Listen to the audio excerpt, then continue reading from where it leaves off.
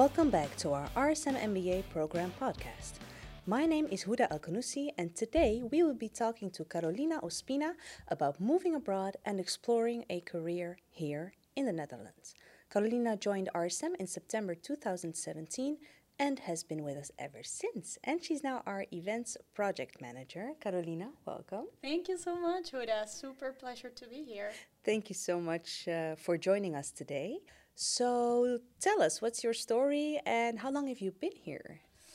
Yeah, so I came in 2010 to the Netherlands, and I'm actually Colombian. I grew up there. My whole family were Colombian, but and my parents and my siblings, we moved to Spain when I was 12 years old, to Barcelona, and we grew up there. So my story is basically I grew up in Colombia, and then I moved to Spain.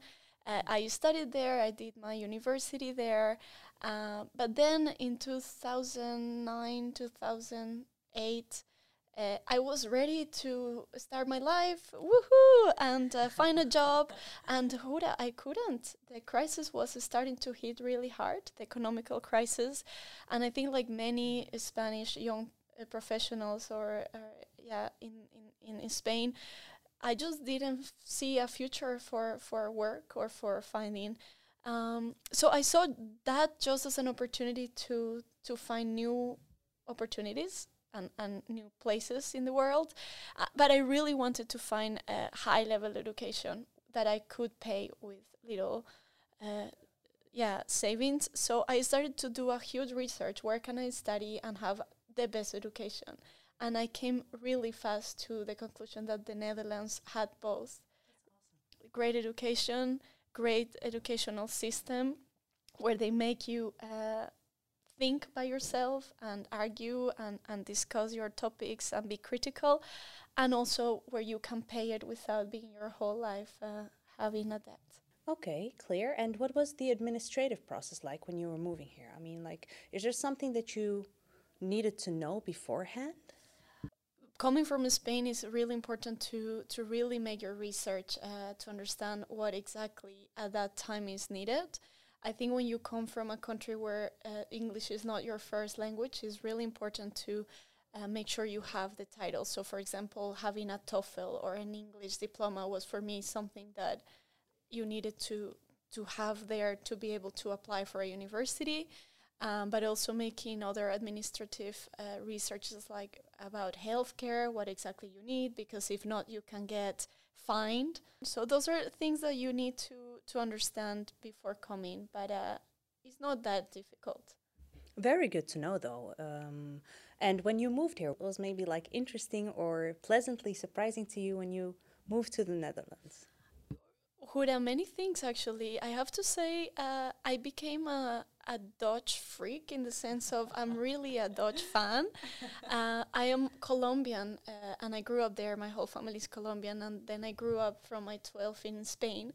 And for me, it was really nice and surprising how the Dutch are, in my opinion, the Latins of the North.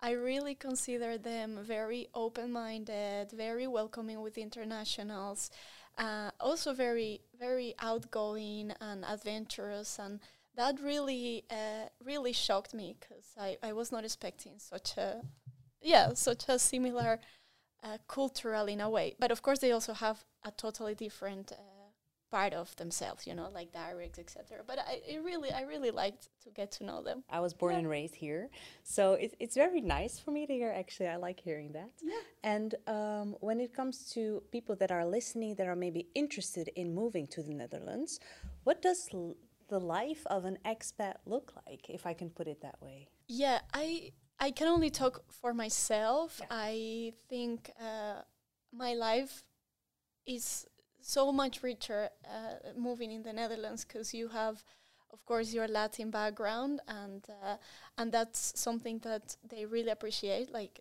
meeting other type of people and seeing people from other type of country.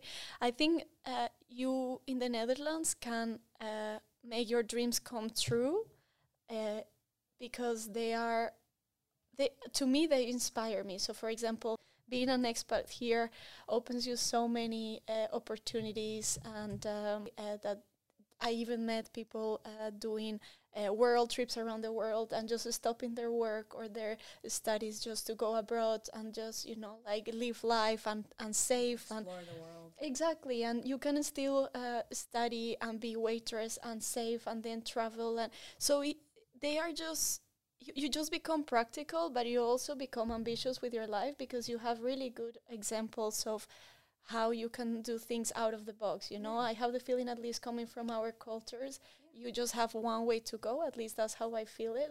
Like you study, you go to university, and then you work, and that's it.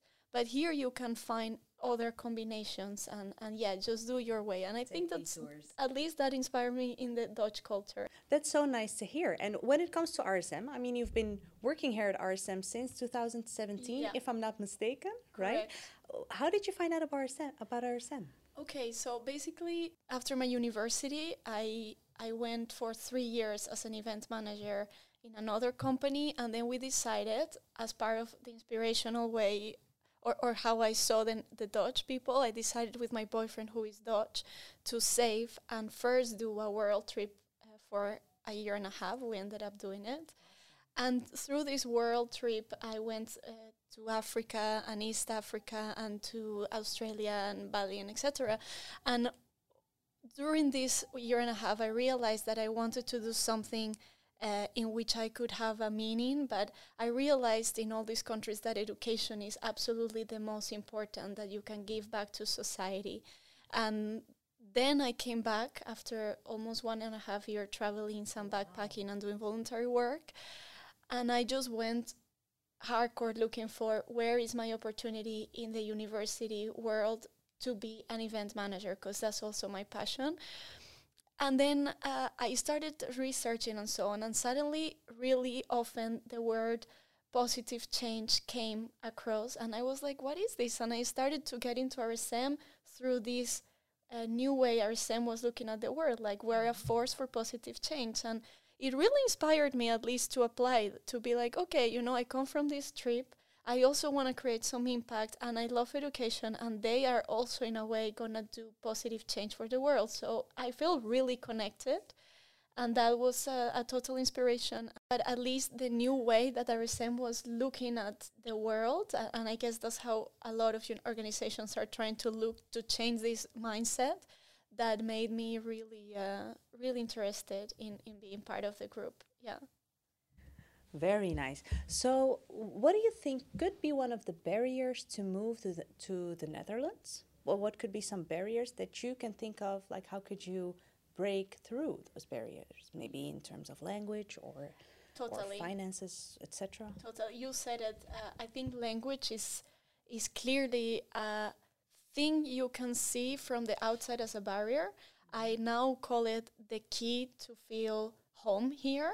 I have lived in many other places, and I think at the end of the day, getting to know the language makes you open the heart of the people where you are living. And I think that once you get there, at least show interest for the language, you already get another welcoming door open. Very interesting, because 80 to 90% out of the population here in the Netherlands actually speaks English, but you still decided to learn Dutch. Yeah. What was your motivation and your experience like? I think there are two dimensions. You can choose to be an expat forever, and you will be happy here, and people will treat you fantastic because Dutch are really open and they love by themselves showing that their English is amazing, and which it is. But if you really want to cross the dimension of not being an expat and really feeling at home and feeling you are welcome, and I'm getting even shivers because it's just really you get with arms open, is when you learn the language. And Dutch are not the most demanding on how good you need to learn the language. It's just about that you say thank you in Dutch, like dankjewel or graag gedaan, like very simple words where already you get a smile because they don't expect you to learn it. They think it's super difficult. But if you do, and if you really do your extra bit of getting higher in level, they will treat you like one of them. And I think that's a trick, or at least for me, was the key to feel home here. Yeah, so it's like really appreciated. Totally. And what's one piece of advice that you would like to give to people considering moving abroad, whether it's for an MBA or for a job opportunity for their career? Is there a piece of advice that you could pass on to them? It's a great question. I think it's good to already investigate and research where you're going and how the people are, but it's also really important to keep your mind really open and just observe and understand that that with the language you can really open hearts.